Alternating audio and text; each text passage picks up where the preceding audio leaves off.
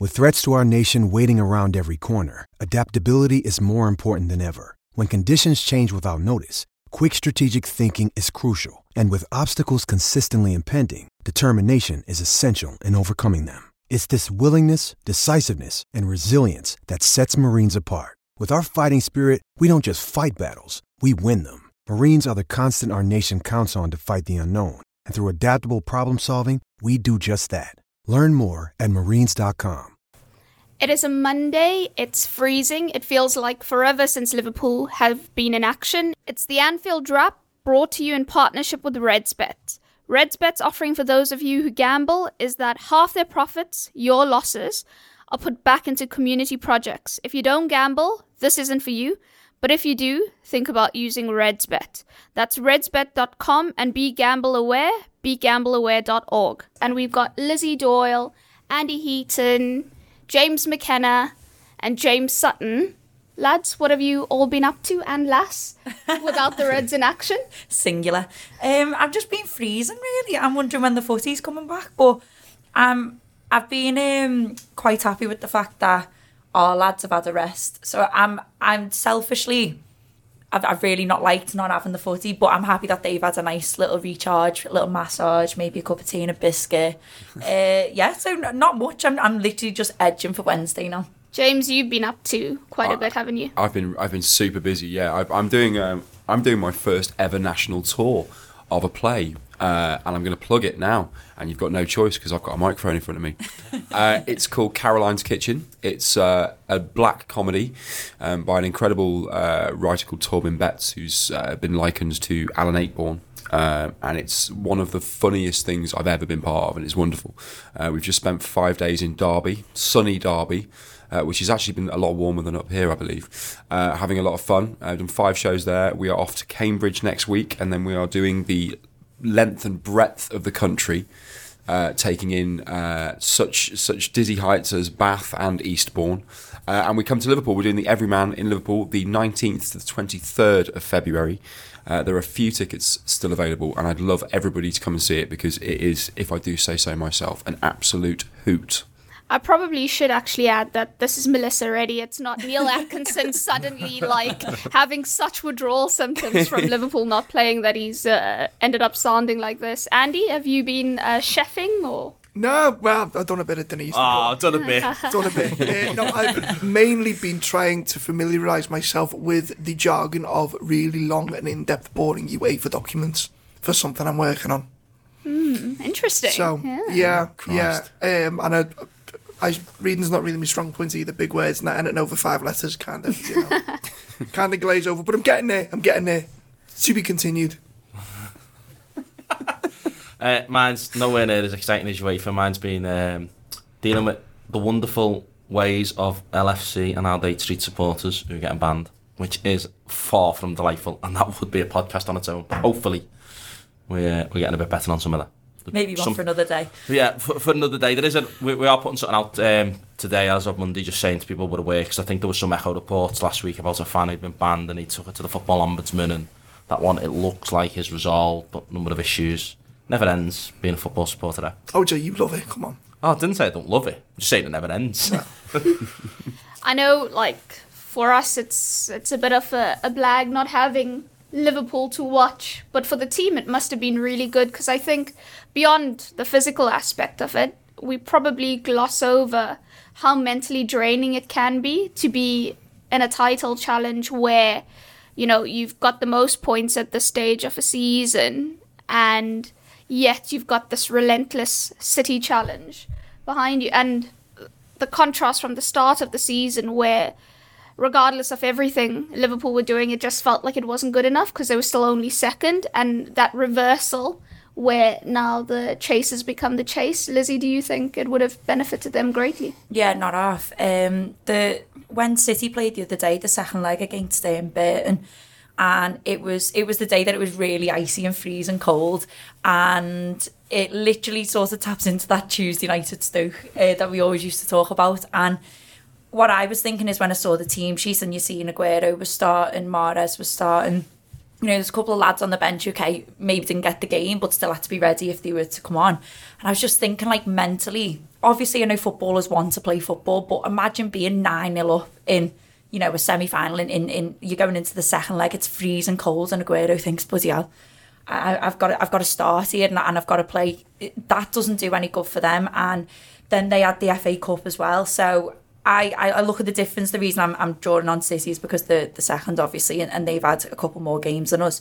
Whereas, like I say, Liverpool can sit back and think, you know what, lads, we haven't got another game till Wednesday, and sort of just take that time for themselves to just, like you say, have a little bit of a relax. And because in between training in the week, I don't know how much time they have to sort of like unwind.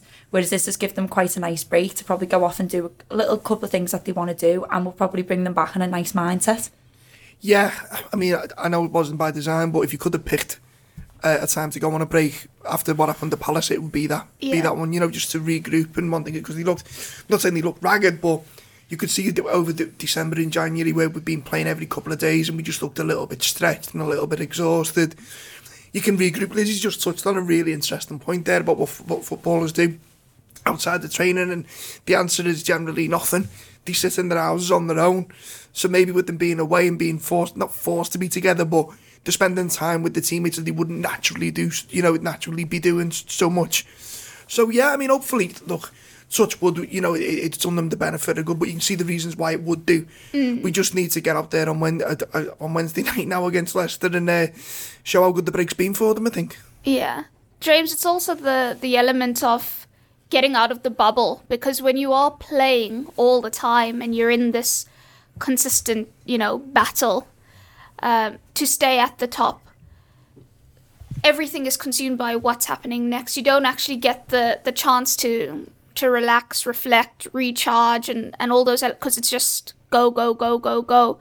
Whereas now you can look back and, think of how far you've come together as a team, but also importantly, everyone can have that fire in them for the determination to carry on.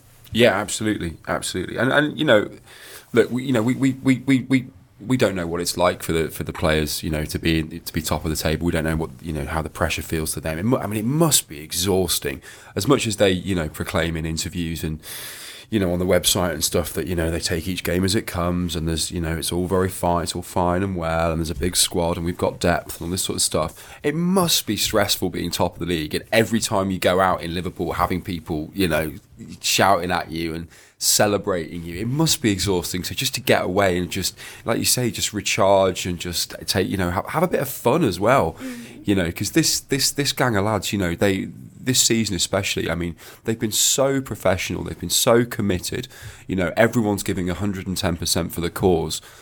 So yeah, just go and have a nice time, have some fun, come back with a smile on your face and batter Leicester on Wednesday. Yeah, no, I think if you're a Liverpool player, you've just been able to have life for a bit and just go away and train, deal with some knocks. I think it'll benefit the team in terms of players who've had a knock at a game, that we haven't had to try and shuffle the pack and risk injuries. They've been away and trained. We've seen the stuff, bits of footage online of the players training. So I think it's almost that it's a breather for fans as well. Everyone was getting tense during that Palace game.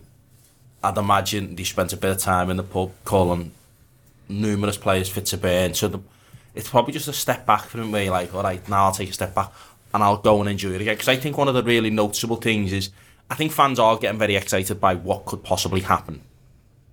But I think we were almost not feeling like we were there and the fans were there ready to expect it. But fans were getting very close very quickly, and that run in December, and then you sort of try and make yourself feel better about the Man City result, and then you play Palace and you're thinking, and the way I had them fixtures after Man City was like, all right, if we win these 4, then we see where we're at.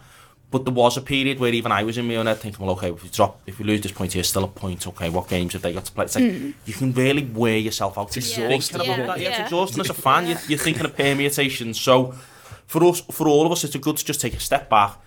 The FA Cup's happened, we've been able to sort of watch football idly and see what's happening, maybe thinking to yourself, people have talked about Man City and like, oh, well, they've won the last 4 games, 28-0. It's like, yeah, and they played, teams by and large that, they should be beaten by them scorelines you'd expect if they're on the day. So they've had to come out and prove a point. As that put a bit in their legs that they wanted to prove a point and have maybe used up a bit of energy or some goals. And Man City are a team that can score goals non-stop, but how fanciful would it be that if they go to Newcastle and struggle to get a goal, their fans will be sitting there and they'll be in our shoes almost thinking, bloody hell, I wish we'd have saved some of them goals for Burton for these kind of things. So I think that break's just good for everyone to go now to Leicester and think, right, we've just got to go and do our job, see what City do, but just go and do our job, and then have the next few, and then that next few will get us to a point where we get to Bayern Munich and we're excited, we have another break. It's like, all right, well, we get through this period now, few games, it's broken down. It's like a school term, really, isn't it? If you're a teacher and you're thinking to yourself, all you're thinking is the summer, the goal of the summer and finishing. You're breaking it down into 6 weeks. You're thinking, right, come back after Christmas. All right, I've got 4 or 5 weeks. I've got this in the middle of it. You're breaking it down by milestone, and I think that break's a good thing for Liverpool to do. And the one to come is a bit of milestone plan. Just about, okay, we've got to do this before the next one. Then we see what comes next and see where we are. The contrast you speak of there is actually something to pick up on because, while we spoke about the team being in a bubble week by week, I think, fans themselves can be in a bubble of only thinking about what's beneficial to your own team. And when you look at City, fatigue is a thing. It eventually does catch up to you. But at the moment, they are swaggering through their fixtures. And in terms of confidence, because they, in December, took a massive psychological sledgehammer to what they thought they were and how they perceived their season to go. And so for them to be passing through these fixtures with such ease, but also, statements every single time they go out, regardless of the opposition, will be doing them a world of good as well. Yeah, and I think it's like I think it was Jay said, they're coming out and saying all these things, all the players about, we're not looking at City, we're not bothered about City, and I understand why they're saying it, but the human beings who will be looking at them and comparing themselves to City, because we're in a title challenge with possibly one of the best teams we've seen in England. And what you were saying about putting more minutes in the legs of City, I think now they've got a couple of fixtures rearranged because of the FA Cup, with them going through in this round, and I think with Man United going through, that then rearranges the Manchester derby. I'm not too sure. So that's another little thing for them to keep thinking about. And it's really, we know football is mainly physical, but the mental side of it, I think, is really not talked about enough, because you think of yourself in work when you think you've just got day after day, you've got stuff to do, and it just doesn't stop. That's their equivalent, is game after game. It's constantly thinking about the next thing, and the injuries haven't really helped. And I think, like we said, the break has come at such a good time where, people were talking about, a crisis with centre-halves, and then obviously the midfield was a little bit here and there. But now, hopefully, the hysteria around it has calmed down a little bit, and this is like another run of games. I think you leave that one that's just gone, you leave Palace behind, you've got it, that's done, switch off, block, next one, look at the next couple of games and treat it as a little block. I think treating them in little blocks, is easier to manage for the players. It'll keep the fans sane. Keep fans sane. There's every chance you can get thingy. But again, whilst I think Liverpool maybe have applied that logic, or I'm certainly applying it, I think those questions have to come to City's mind at some point. I think they've been somewhat fortunate by getting Burton and then the teams they've got in the FA Cup so far. At some point, City face a choice. I think, they get to February, March, and they're thinking, okay, we're still in, we've won the League Cup, I imagine. They're thinking to themselves, tight title race, hopefully still for us. Champions League draw could be beneficial to them. They get through the next round, which you'd expect them to. Yeah, but they've got Schalke as well. Well, that's it. And then they're in a quarter-final, and it's like, well, okay, they could get a decent draw, and they think to themselves, we can fancy this. Are they then are the players starting to apply that pressure themselves? Because then City are no longer thinking about, we're in a tough title race. City are thinking, we could do the quadruple, we could do the treble, we could do a whole host of things, and that will force decisions in Guardiola's mind. So that, I think it comes back to that point about taking the blocks. I think we've just got to take that block and almost, to use what's happening in Brexit at the minute, run down the clock a bit. Just run down the clock. Let's get us closer to a point where City have to make some decisions, and I think our fate will be affected. I don't buy this whole thing of it's in our hands kind of thing. I know it is technically, but we're going to drop points. If we win every single game between now and the end of the year, then all right, Sam, we deserve to win the league. Absolutely, no questions asked. But I think, is any fan really expecting us to do that? But no. Jay... But if City then drop points because they've had to make things, you'll think, well, okay, well, that's fine. We still got that same book. You'll feel better about it. If our margin for error is thin, then City's is a lot thinner. Yeah. It's very easy to project your negative thoughts onto yourself and what could go wrong, could go right. Man City are pretty much got to be perfect. Yeah. Unless we collapse, Man City have got to be perfect. And what is interesting, what you referenced there is, as much as City fans broadly would be the opposite, if you spoke to if you give Guardiola the opportunity to pick one of the two now, if you said to him, right, you're going to win what? You're either going to win the European Cup or you're going to win the league. Absolutely. Not just Guardiola, but City. Everyone involved at City would pick the European Cup. So. I think he does because he hasn't won it for God knows how many years. Oh, yeah. And at some, sounds mad because he's won it loads, but you know what I mean. At some point, I mean, they've got more away games than we have as well on the run. At some point, I don't care how rich their squad is, they've still got a first 11, right? Do you agree with that? Yeah. Yep. They've still got a first 11, so I don't care how brilliant their squad is outside the first, they've still got a first 11, which means, by proxy, the players coming in aren't as good as the ones that they're replacing. Yeah, but my thing's less what they do. You know, I think City will do whatever they're going to do, but I just think you've got to give them decisions to make kind of thing. You've got to give them something to do, and I think, you know, that's my thing. If we get through to, you know, it could be anyone else chasing us. We've seen this with United in 2009. But City have got to run out of roads at some point. No, absolutely. But what I'm saying is, that's why I'm advocating this idea of taking them down into blocks. If Liverpool get through to mid-February and we're coming up to Bayern Munich and we've won them games and the buffer's still 4, City or whoever's chasing you still has to answer them questions. They still have to say to themselves, well, where do we go? And that then changes the dynamic of it. And I think it comes to this break again. Having the break we've just had probably lets our fans just say, well, I can just concentrate on the next 3. So we'll play Leicester, then we play West Ham, and then they'll all start building up and getting excited again. Because I think everyone's looking at this thinking, right, I think we should beat Leicester, but you never know with the Palace game in mind. We beat Leicester, hopefully.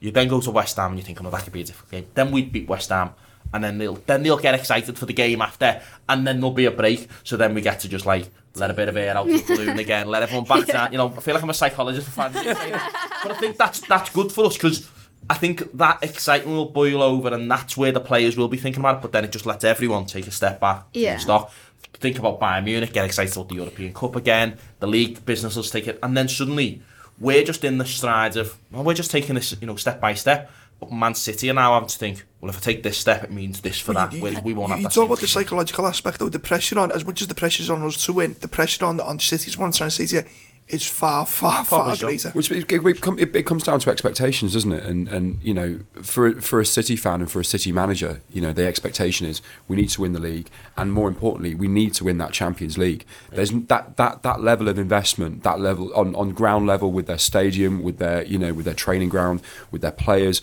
the outlay on wages. Make no mistake, that's so they can win that Champions League. And for us, I'm not saying for a second that Jurgen Klopp or, you know, the club doesn't value the Champions League this season. It's all about the league. We know that. They know that. So psychologically for City, you know, having such a huge amount of points that they have and still being behind us is an enormous amount of pressure to be on them. And they're looking at their Champions League fixtures as well and thinking that's, you know, so they're spreading their squad a lot thinner. Their fixture list a lot thinner than we are. I think as well, something that we don't speak about enough, especially as Liverpool fans, is luck. Like, don't be fooled. I think City are one of the very few teams that have won the Premiership through sheer talent and you know, thoroughly deserving it. Look at what Man United done for years under Ferguson. You know, Chelsea have done it. You need luck. And whilst we've sat here and spoke about City for, you know, the first part of the show, it does feed into this idea of luck. So, you know, City dropping those points is luck. And you need that on your side, and at the minute there's been a couple of decisions that have gone Liverpool's way. Whether they should or shouldn't have is a different question, but you need that on your side usually to win a league. You know, I'm like Jay, I can't see us going the whole season without dropping any more points. I can't see us, you know, absolutely blathering the league, but then hopefully luck goes in our favour. And I'm not saying you have to absolutely hold on to that, but it really, you know, it does you well. But it is why I think you need to manage it, and I think fans need to manage their own expectations with these breaks and stuff like that, because I do think, though the expectation is City would win these things, and for some fans they'll still have them as the favourites, given all the stats and the way we've played so far, and people looking at, like Andy said there, you know, you've got to rely on them to be perfect. Liverpool don't look like they're going to be as imperfect as City would need them to be. That then becomes an expectation. No team's ever had the amount of points Liverpool have had at the turn of the season and not won the league. You know, there's the only teams who've been top at Christmas and not won it us. There is an expectation. Aren't we about 15 points better off than Leicester were at this point when they won the league? God knows. But there is a thing now. I think when in most people's minds, even our darkest recesses, if you won't admit it, anyone who comes on this podcast who's like, no, I'm not thinking Liverpool are going to win the league. They're blind. They definitely thought Liverpool are going to win the league. They're just trying to control it and temper it. And I think that expectation is now there on the players. They're now seeing it's available, and not even that's a possibility, but thinking we could realistically throw it, and that brings an expectation that, well, no, this isn't. But you can embrace that, though. Can I say the difference for me, having been here for 2013-14 and being around the players and working with them and being around this group, 2013-14 was very giddy, was very emotional, was very Liverpool are not in control of anything. It's like things were in control of Liverpool, i.e. just the feeling around the place and everything. It was so easy to get swept up by all that, not just from a supporter perspective, but from the way the club were at that stage. And people put this on Brendan Rodgers, and it wasn't only him, it was all the way through. And even, you know, Steven, he wanted to win it so badly that it became about, oh my God, we have to win this for Steven. When's he going to have another child? So many factors were at play. Whereas this group are so calm and composed, and they don't feel that it's luck or, oh my gosh, look at us, we're in a title race. They're like, we are in this title race because of the way we are, because of how good we are. And I think they do embrace, you know, Andy, you said you can embrace it. I think they absolutely do. I don't think the pressure of, it's not the pressure of being top, it's just that it's relentless, the way the season is shaping up. But I think Virgil van Dijk absolutely loves being top of the league. So does Alisson. So do all of them, and they want to stay there. But Liverpool can only control what they can control, and next is Leicester. What we got from Dubai was a mixed set of injury news with regards to Trent, Ginny, Joe Gomez, Dan Lovren, and then Friday, Virgil van Dijk and Fabinho didn't train due to illness, but Fabinho also picked up what seemed to be like a hamstring issue or something against Palace. So we seem to have the centre-back crisis averted, because you've now got Joel Matip and Lovren fit to play together. But now there seems to be an issue at right back. Who are you playing at right back, Andy? I don't know. You know what? I know he got tested, but I think it's easy to forget that Wilf Zaha's actually a very, very good player. Yeah, he's suspended though, James Milner. James Milner, can you? Oh God, yeah. There you go. We have got a problem. I mean, So he got tested. There's going to be really testing for him to mark their wingers from the stand. Are you fit, Jay? I'm left-footed, mate. So I could never ever tell, mate. You're equally bad with both. So. I know. I know. Jay was only going to play centre back alongside Virgil. That's it. Virgil's sick. I'm not. Couldn't possibly. If Lovren's there, I think the answer's possibly Fabinho, isn't it? If Fabinho's not fit though, with three at the back, I think he'll be all right. Or Camacho. You might have to go with Camacho. I think he has to put his faith in him. I think you go three at the back, you're changing something that's worked pretty much Van Dijk's played with illnesses before, and he said something. There was one earlier this season where he said he'd had like a bit of a cold. Like, mate, colds don't matter to people like you. Yeah, I don't think get sick. I don't think there's an issue at centre back at all, because you've got Van Dijk and then you've got Lovren or Matip, and when Van Dijk, when he can't play against Bayern, you've got those two centre backs back. We've seen Fabinho actually play really well at centre half. I'd actually be more inclined to play him there than see Lovren and Matip together, but that's just me. But yeah, for right back, if Fabinho's not fit, James Milner suspended, no Trent. Lizzie's nailed it. Camacho. It's only, I don't touch wood, don't want to curse it, saying it's only Leicester, but Do you know what I mean? You shouldn't be worrying that your right back's going to cost you the game against Leicester City at Anfield. So, and you've also got and I don't know, we picked up an injury, so I don't know whether he's fit or not, but you've got Hover as well, who could possibly come in because he's actually normally a right back, not a centre half, even though we played centre half against Wolves.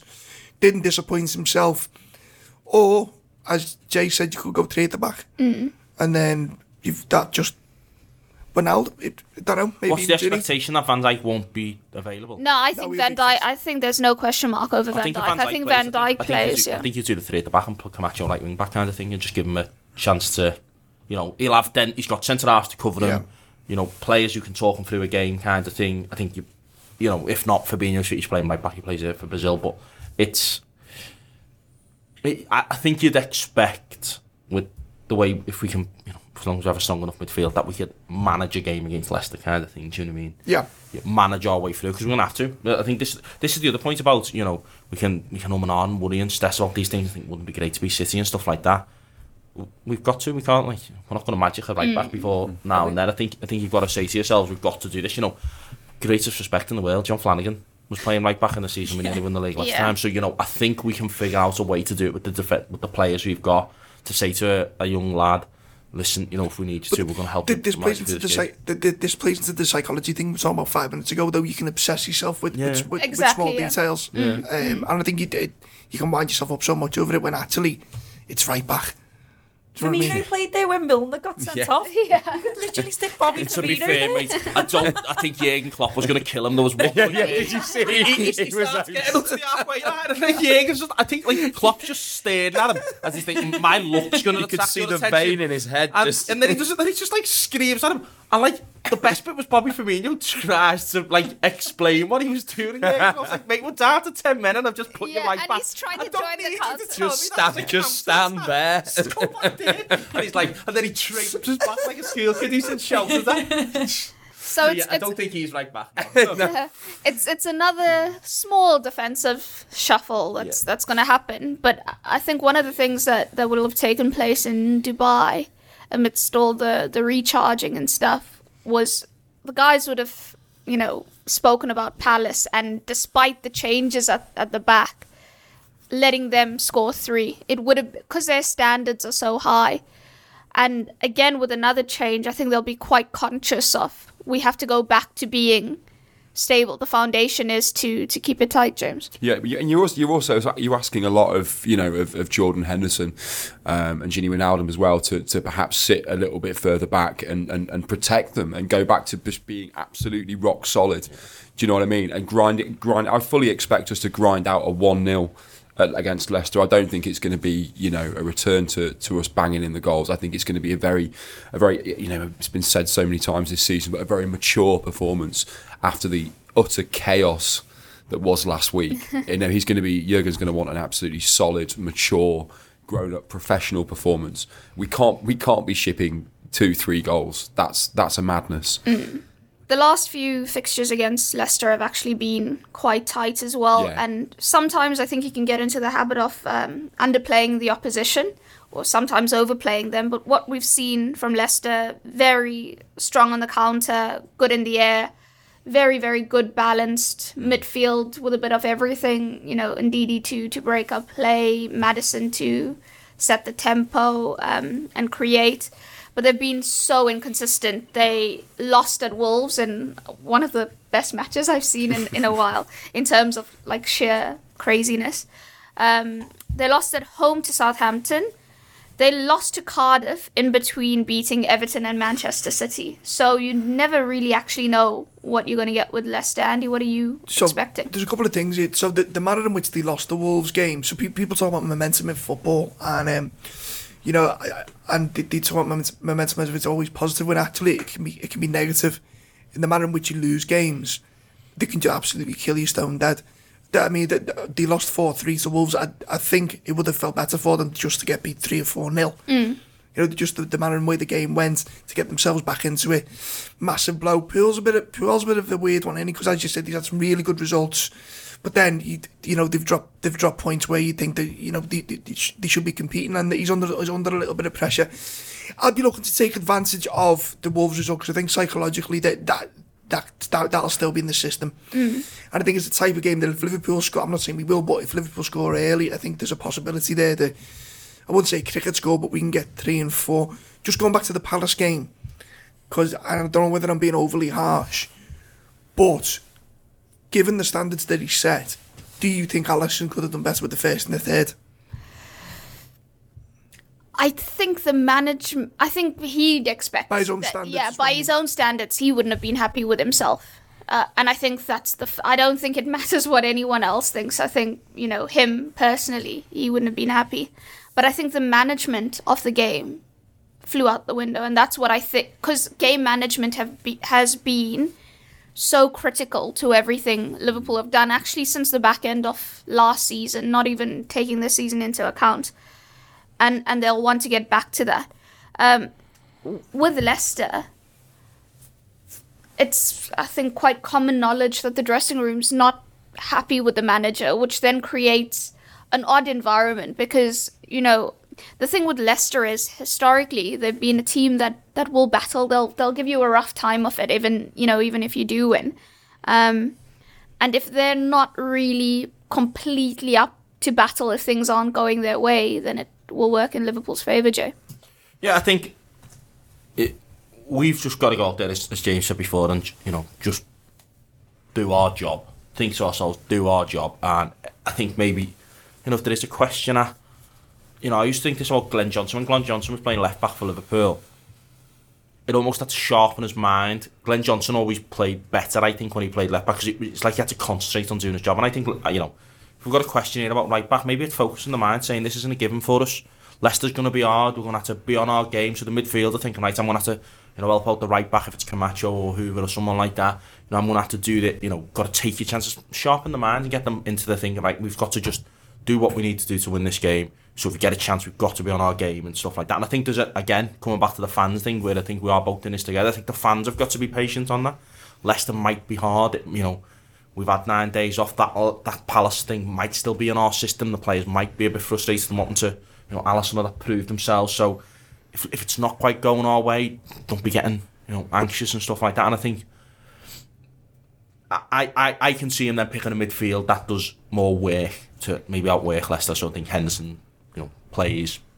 Ronaldo, providing he's okay, plays, because he's thinking, right, I want to outwork these. I think, I want to control the game, even if we don't score, even if we don't look. Or isn't there a flip side to that though? So you talk about Leicester, and Mel's quite right, saying that there's not all behind the scenes is particularly going well. And I just think Leicester might be in the mindset where if a 0-0 they're still in the game, but I think if they go 1-0 down early, they'll take any excuse just to. Possibly so, but the thing with Leicester and even the teams, below 6th or 7th now, they're really, I don't know where Wolves are, I think Wolves might be 7th, but they're a bit more consistent. The Leicester and the West Hams and the Brightons and stuff like that are so inconsistent. They're so, you'd look at them fixtures there, I'm looking at who Leicester have got next, us, United, Spurs, Palace, Brighton. I'm looking at that thinking they're going to beat one of us, United or Spurs. They're then going to get battered by Palace or something, then they're going to beat Brighton, and their fans are just going to be going, what on earth are you doing? Because that's the way they've been, Leicester. They're not, they put in a performance, they've got the players that can do it. So, if Leicester get on the front foot, and think they've got a bit of space, so I can see us having a hard work in midfield, covering the right back, just sort of saying them to us, well, go on, you can't play in the counter attack, you can't use your pace to get behind us. What are you going to do now? And then that might happen, and they get frustrated. But I think it comes to that other bit of, it's saying to your front three, right, you got to take your chances. Your chance comes in the box, get a shot off, try and get that goal and see if their heads go then, because you don't know which Leicester you'll get. I think, I'm more sure what West Ham will get going into the West Ham game. Yeah. I think they just play a certain way, whereas Leicester, because of the nature of the players and the ongoing thing where they seem to dislike every manager after a couple of seasons. They're like the reverse of Mourinho, aren't they? Mourinho falls out with his players. These players actively look to fall out with a manager. So I think they, you try and get a result, you try and go up early against Leicester and see how they react. But equally Leicester could come out and say, well, you know what, we're going to try and put on a show. I think we're lucky that he hasn't been sacked, to be honest, because I think the new manager bounce. We've been on the wrong end of that as well. Because we talk Leicester about mentally with Liverpool, but think about Leicester's mental attitude if they don't want to play for the manager, and they're coming up against the team that's top of the league, and they're just thinking, oh, I can't be bothered with this. And I think if Puel would have got sacked last week, I think we'd see a different Leicester to what we're going to face this week. And I think, don't forget that Leicester away game, by the way, because it was one of the worst games I've seen us play this season, yet we won. Yeah. But that was a slog. And I think it's different because we're at home. And I think, it's, like I say, I think the mentality of Leicester at the start of the season is completely different to where they're at now.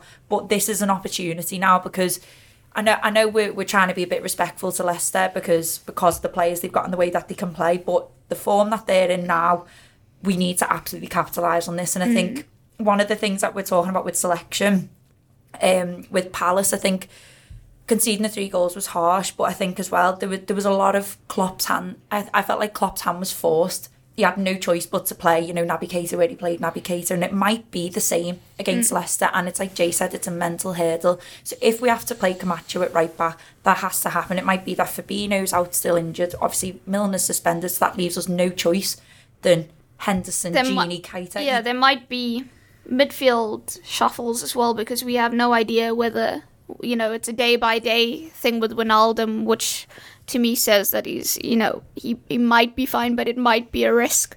And I don't think how many risks Liverpool are willing to take. Probably more than usual because of the breaks that they've got, but I don't think, if it's not absolutely necessary, I can't see them taking risks.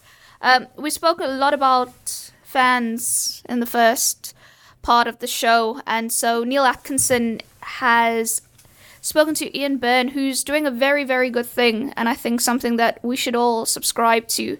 There's an initiative led by the fans to keep Anfield tidy. Joined by Ian Byrne. He often comes on here to talk about food bank related stuff, but this is a bit different, although it is still impacting the local community. Ian's a councillor for Everton, and we're talking about the area of Anfield. Ian, it's Liverpool, the club as a whole, we've had a bit of a strange relationship with Anfield a couple of times. Yeah. Different ownerships, different sort of attitudes towards the area. Yeah. I think, though, you're pulling together at the minute a little grassroots initiative about Liverpool supporters and their relationship with Anfield. Yeah, spot on. There's been a strained relationship, shall we say, between the club and the local residents, and there's a lot of dynamic to that. But for this instance, what we've just tried to do is basically tell the supporter groups, come to Anfield, enjoy Anfield, it's a wonderful place, enjoy the football, enjoy the pubs, the pie shops, as you said, the chippies, the whole game experience, but just also remember that it is more to Anfield than just be at the football stadium. And this grassroots initiative, which is supported by Spirit of Shankly, Spy Cop, fan support on food banks and Cop Out, it's just to show that the local residents that, the supporters do care, the supporter base does care. And we pulled this together just to educate our fans who come from far and wide that, Anfield it's a wonderful place, but also it's a wonderful place to live as well. It's long been, it's Anfield itself. The one day there will be someone will write a terrific social history of the area of Anfield, because in many ways its ups and downs have to some degree mirrored. If you see Anfield as a whole, not just the area directly by the ground, Anfield including L5, not just L4. Absolutely. Those little bits. It's mirrored a lot of what sort of happened in the city, right the way through. And it's worth remembering that, isn't it? When it is, it is and was, and part of the sheer energy that, for instance, Chargers, Shankly's Liverpool, late 50s into the 60s was the energy of Anfield and that community itself as a place where people lived. Yeah, no, absolutely. And I think, so we're just starting to urge supporters that obviously we go to the stadium, we show appreciation and respect to the team, and that should filter out to actually the neighbours who actually support the club. And there's a press statement going out, so we're putting it out on Monday, and it's about unity. Unity is strength, and I think we need as much unity in the area as we can at the moment. And it's just, and I say it come from, there was a residents meeting, and the Liverpool representative was getting a little bit of stick from local residents about some of the littering, little pockets of antisocial behaviour, and he thought that as fans, potentially we needed to bring Kingdom in. And I was horrified. Obviously, that's before we got rid of Kingdom, thank the Lord, but they were actually contemplating bringing a company like Kingdom in, which I thought would have been absolutely so detrimental to having them walking around Anfield. So I thought, well, so the relationships between supporters, community, club, it would have just caused so much bother. So much bother, wouldn't it? It would have caused so much bad press. It would have caused so much ill feeling. It just was not the right way to go. So I said to them, let's hang fire and let's see if we can get the supporter groups to come together, send out a message. and hopefully this will resonate. This program's usually important for that, to get that message out to fans who are coming in, and just remember that, you know, it's a wonderful place, enjoy it, but just treat it like you treat your own, your own home. You'd expect people who are coming into your area to treat it. And also there's sort of a wider conversation about Anfield and the city. We all know the links could be a little bit better. Yeah. We all know that, you know, the area of Anfield itself will maybe be better served with feeling that there is a close proximity to the city centre, but it could do with that being sort of underlined at times. But also saying to people that Anfield could be part of your full day experience. That Absolutely. This is, but we need to therefore cherish Anfield, and that's, you know, there's lots of good stuff going on. There's more and more businesses opening up in Anfield that go around match day. You know, we go and record our post-match show at Hotel Tier, and we're pleased to do so.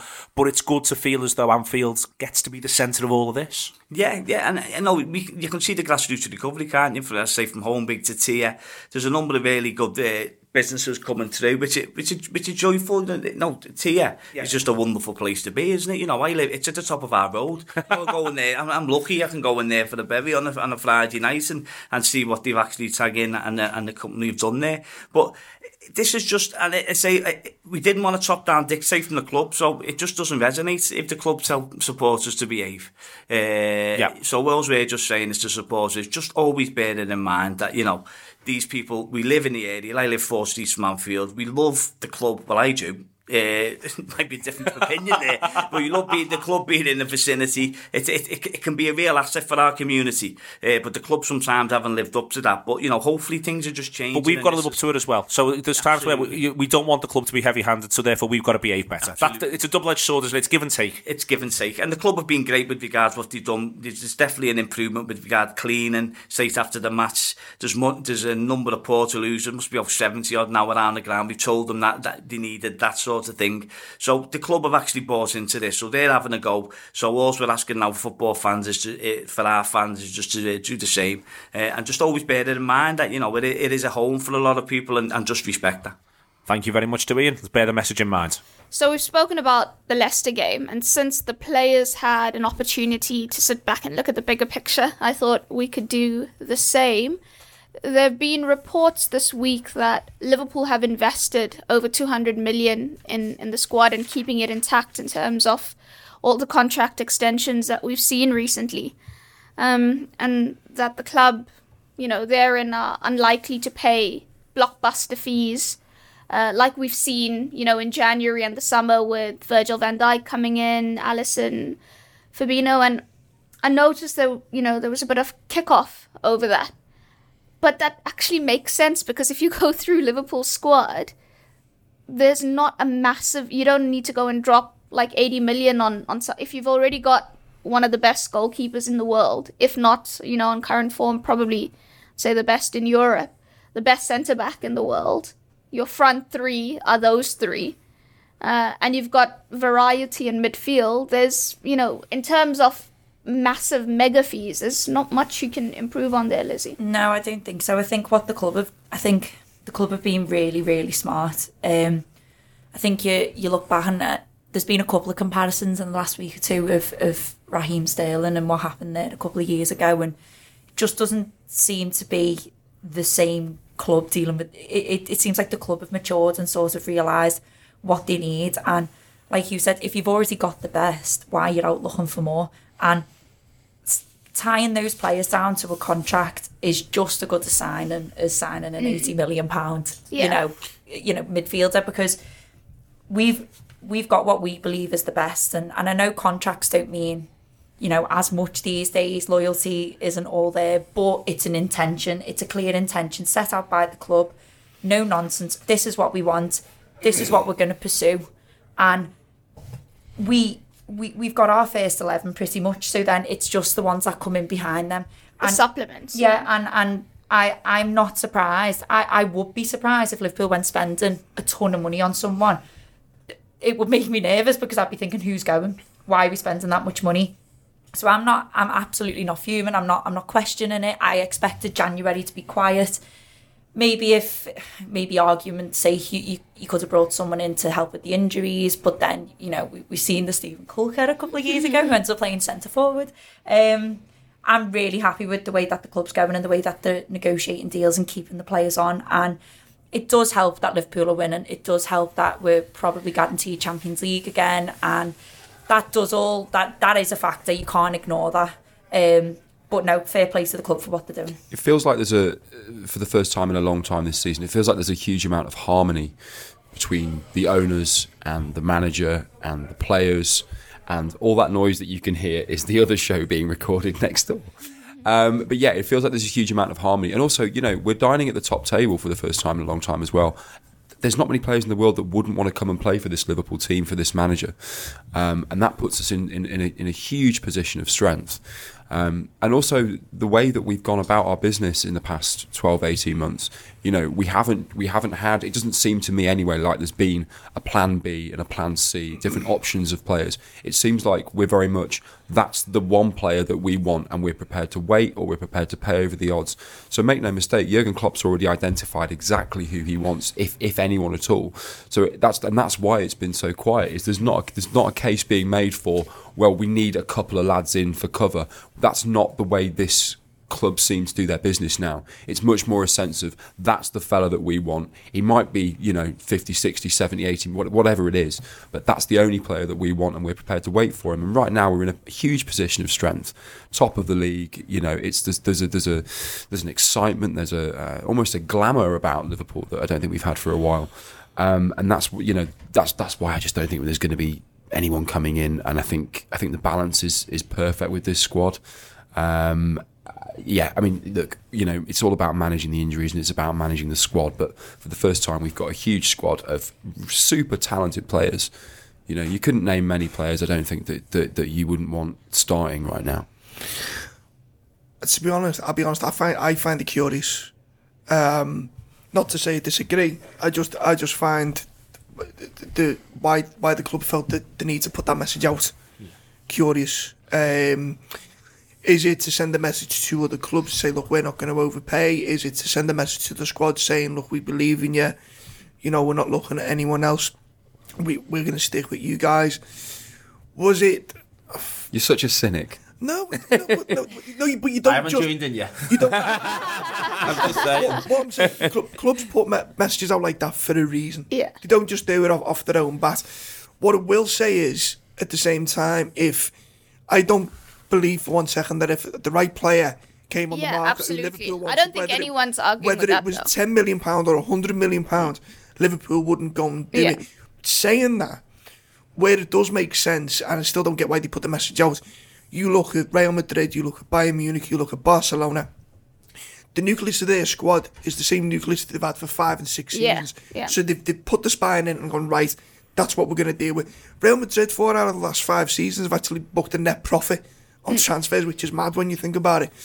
And then you look at the numbers that came out last week. I think Barcelona are similar because of the Neymar thing. And you look at the Coutinho struggle at the minute at Barcelona, and it shows you only need the Iniesta not being there anymore, and much that one player's changed for them. And it's curious. So, yeah, I can kind of believe that. And then you look at the wage figures, the Deloitte money thing that came out last week. Barcelona, Real Madrid's wage bills, absolutely astronomical. Yeah. So you can see where that money goes in. But if you give me the option, and I'm not saying it's as black and white as this, but if you said to me right now, we can either commit £100 million to these 5 players for the next 5 years, or we can go and sign someone else for £100 million. It's an absolute no-brainer. Yeah. What I will say is, as much as Liverpool have been spending money off the pitch commercially, they've been doing fantastically well. I know they're going to book £100 million net profit when the accounts come out in March. Yeah. I even know that needs further explaining, which is what the research I'm doing about how transfer fees are allocated, blah blah blah blah blah. So yeah, so to put a button on it, I agree with it, but I'm just curious as to why they've come out with that message. Well, I agree with some of your points around why they might have done it. Sends a statement to players. I think it says about us not overpaying. Shows you're supporting them and stuff like that. I think it's come out in or around the same time that this Deloitte stuff was going to start coming out. We're making all this money. I think it's probably to put a bit of a thing in the idea that we're not spending in January. I agree with the idea of maybe saying this to say we don't need to sign no one in January. This was our intention in this transfer window or this period where the club's at. I think, though, given the conversation we've just had about strength in depth, the conversation we've just had about City having more than one first 11, Liverpool should be aspiring to that. Liverpool should be aspiring to say, that our bench, we're going to pull a De Bruyne off the bench, that we're going to have a Bernardo Silva on the bench like City have got, or Mahrez and stuff like that. Players off the bench because they get injured. Also, I want Liverpool to be the best. I love all these lads. But if there's a better Virgil van Dijk, how dare go ahead, we'll have him. Oh, no, make him a Virgil. Look at the thing we've seen from Agini. By the players we brought in, we have seen a noticeable improvement in players. I agree with you 100%, and I think the minute you stop trying to improve is the minute you go backwards. There's no standing still in football. But I think the fans will read that, and the devil's advocate side, it's not... I can't wait for March. I can't wait for March social media when those results come out. There's a devil's advocate bit about it, is the club's making more money than ever before. And the 200 million isn't strictly true, is it? Because they're saying they've earmarked 200 million for these players, but they'd already earmarked tens of millions towards them players. It's not like... Yeah, it's not fresh 200 million, is it? These players haven't all had a 200 million pounds pay increase, because that would be boss, but they just haven't. But, so they were already maybe getting paid 150 million, and there's been an increase, and I get that, and I understand why that headline number is always important, but I think fans, and I expect what Melissa said there, that the idea that a player will be available, Liverpool will go for them. But also the ballpark figure now for a player has changed. Naby Keita was 50 million, and he hasn't quite hit the ground running for some people's things. Neither's Fabinho.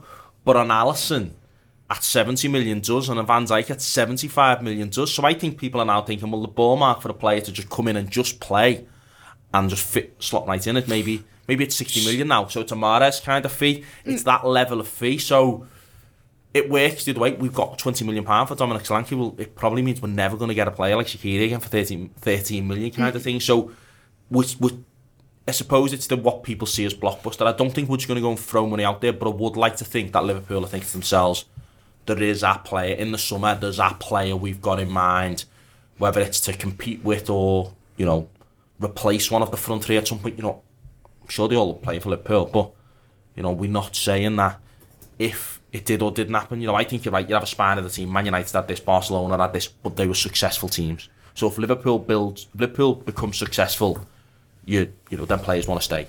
If it's a bit indifferent, but that's why you need to keep on top of it, Jay. That's what I'm saying. I'm agreeing with you. I think you're thinking to yourselves in the summer, we'll go on, let's sign this other player that maybe competes with Mane. Mane's good. I think there's parts of his game he can improve. But do you think, well, let's buy him and let's compete in with Mane, and then if Mane does fancy a move somewhere else, if someone came in for him, we've got a replacement ready. I think you've got to keep... The problem Liverpool have had in the past is where they believe we've reached our destination. Whereas our destination should be somewhere way into the future of being a multiple league and Champions League winner in the next 10 years. But Jay, the other side of this is the pool of players that would improve Liverpool as Liverpool gets better. It gets smaller and smaller and smaller. Yeah, and that's why you need big fees. So I think what you'll see from Liverpool over the next couple of windows is they'll go for the best kids in Europe, which we've demonstrated, and you'll see more the Shaqiris can get those deals done. What I think you won't see anymore is your Stewie Downings, your middle of the road signings. So it's either going to be absolutely elite top end or about to be top end, because the way the markets, the way Michael Edwards does his analysis, players they believe will be absolutely world class, or the likes of Shaqiris, or brilliant kids, not like 26, 27-year-old Jenny. I think Liverpool's thing is it's one player at a time. So if it's one player a window, that improves it continuously to midfield the next time it's an attack or whatever. That's our thing. I think Liverpool, I think if we can question why the message has come out and all that stuff, but what we can't question is Liverpool have shown a willingness to pay whatever fee it takes to get the players that they 100% believe improve the squad and make Liverpool title challengers and a force in Europe. We also talk about the money Liverpool are making, but they're making this money because they operate smarter now, because they're not squandering fees on anyone and everyone and, working on so many different sort of strategies. It's all joined up thinking that have led us to this point. I think we also forget that we didn't sign Roberto Firmino as an elite forward. We made Roberto Firmino what he is. Mohamed Salah didn't come to Liverpool as a 44-goal phenom. He's become that here. Andy Robertson. Yeah, sometimes people always assume ambition is pay a big fee and that's ambition. That's not. Keeping your best players at the club, that's a sign of ambition. Man City's best players, Mel, how much do they pay for them? Company? exactly. Not a lot. Yeah. Sergio Aguero. Fernandinho, who now everyone thinks is the absolute glue for Manchester City. I Even think De Bruyne now looks like a bargain. It's identifying that one player and going, that's who we But want. I think the thing, just to say before everyone does batter me who watches this or listens to it, so Jay's being dead, I'm not. I was playing devil's advocate on some of them points, but I think it's good for Liverpool to understand why fans might think like that, because the club now pitches itself, and I think there's an interesting thing though about the stuff like Paul Joyce's piece on this, and I think the stuff you've done recently, where I think, you know, some of the long reads, one of the criticisms I've had of Liverpool and fans have had of Liverpool in the past is we don't understand why they're doing stuff. And I think people used to think I wanted Tom Werner or Mike Gordon to sit there and answer questions on LFC TV. I don't want them to probably answer them on this, but you know, I wanted them to articulate what their vision is, and now I get the feeling they're doing that smartly. They're talking about what they're doing and why, and they're getting that information out there without doing a look at us kind of thing, which is quite important. But fans will look at this and say, I want us to continue to strive to be successful, and I don't want us to think that because we're having a really good season like we had under Rodgers. I think there was a feeling amongst at the time that Liverpool had cheated. Liverpool had found a cheat to get to the top and nearly win the league, and I think there was a feeling there'd be a danger with some of this stuff if it's seen a certain way, is that this looks like we're trying to say, oh, we found the solution now, and it was buying these kinds of players, and now we're at this level and we'll stay here. I think Liverpool's thing's got to be like what you said and expand on it and talk about saying, no, now it's like, if you win the league or the Champions League, it's like, let's the next step, let's win 3 of these in the next 5 years, let's win loads of these trophies and have players who are maybe at the top end of the tier then are desperate to come for us. So that reduces the fee, so it's no longer just saying we want to sign this player who maybe doesn't want to leave. It's maybe a player who's saying, I'm not going to sign that contract extension because I do want to join Liverpool then, and we save money that way. It'd be nice to see. I think as well, to go devil's advocate on the January transfer window is, you know, fans seeing Van Dijk. We're not having an earthquake, by the way. Andy Eaton's just sat out. Hi. Fans seeing Van Dijk, you know, signing. This is being filmed, you know. Hates them out there, didn't they? Sorry, that was brutal and wildly unnecessary. And also Wait, that was a proper narrator voice that way. and also inaccurate, James. Sorry. Back to my January point, Jay McKenna, stop being a child. Van Dijk signed last year in January, 75 million. We've seen a big move last January. We've seen Oxlade-Chamberlain come in last year. And that statement of intent got us to where we were, to the Champions League final. So I think the devil's advocate in terms of what the fans might think, even though the club is coming out and announcing all these signings, maybe to say, listen, we know what we're doing. We're tying down these players, we're keeping these players. But then some fans might be thinking, but hold on, you know, you went out and spent loads of money on Virgil van Dijk last year and look where we got. We're in a title race, a very realistic title race for the first time in God knows how long.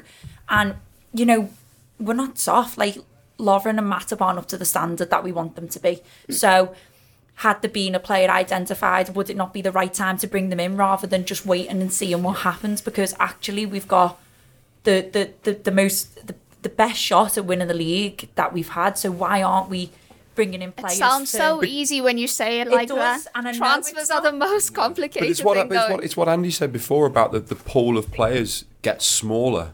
So you can't pluck them out of thin air. Do you know what I mean? You can't. We probably have identified a new centre back. I'd be very, very surprised if we haven't. Maybe even 2.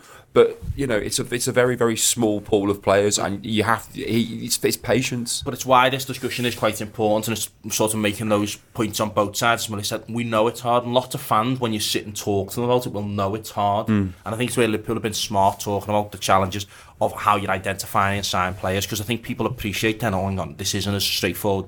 But I bet you loads of fans, I've seen it on internet forums, I've seen it on social media, saying the same thing of, oh, let's bring forward the summer signing into January because we need someone, as if like it's just saying, oh, well, someone wants to sign Bobby Firmino and it's just give it one him now, lads.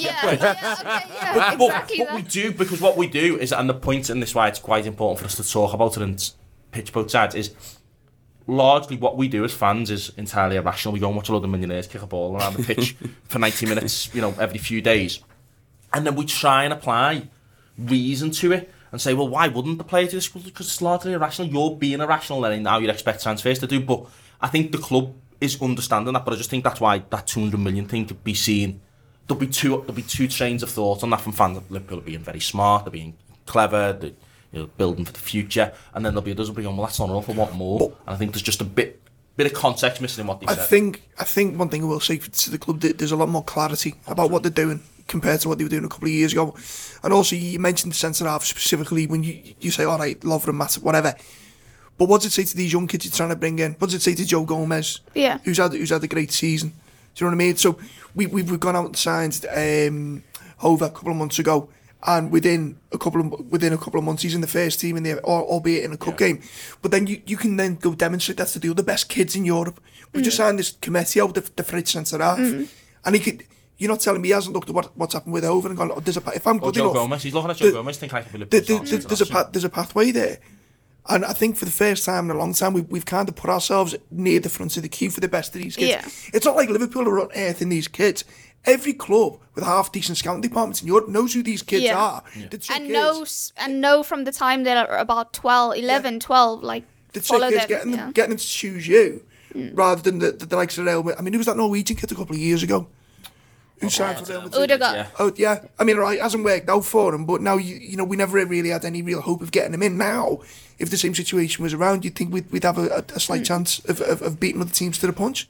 Right, that's been the Anfield Wrap. Today's show was in partnership with RedsBet.com.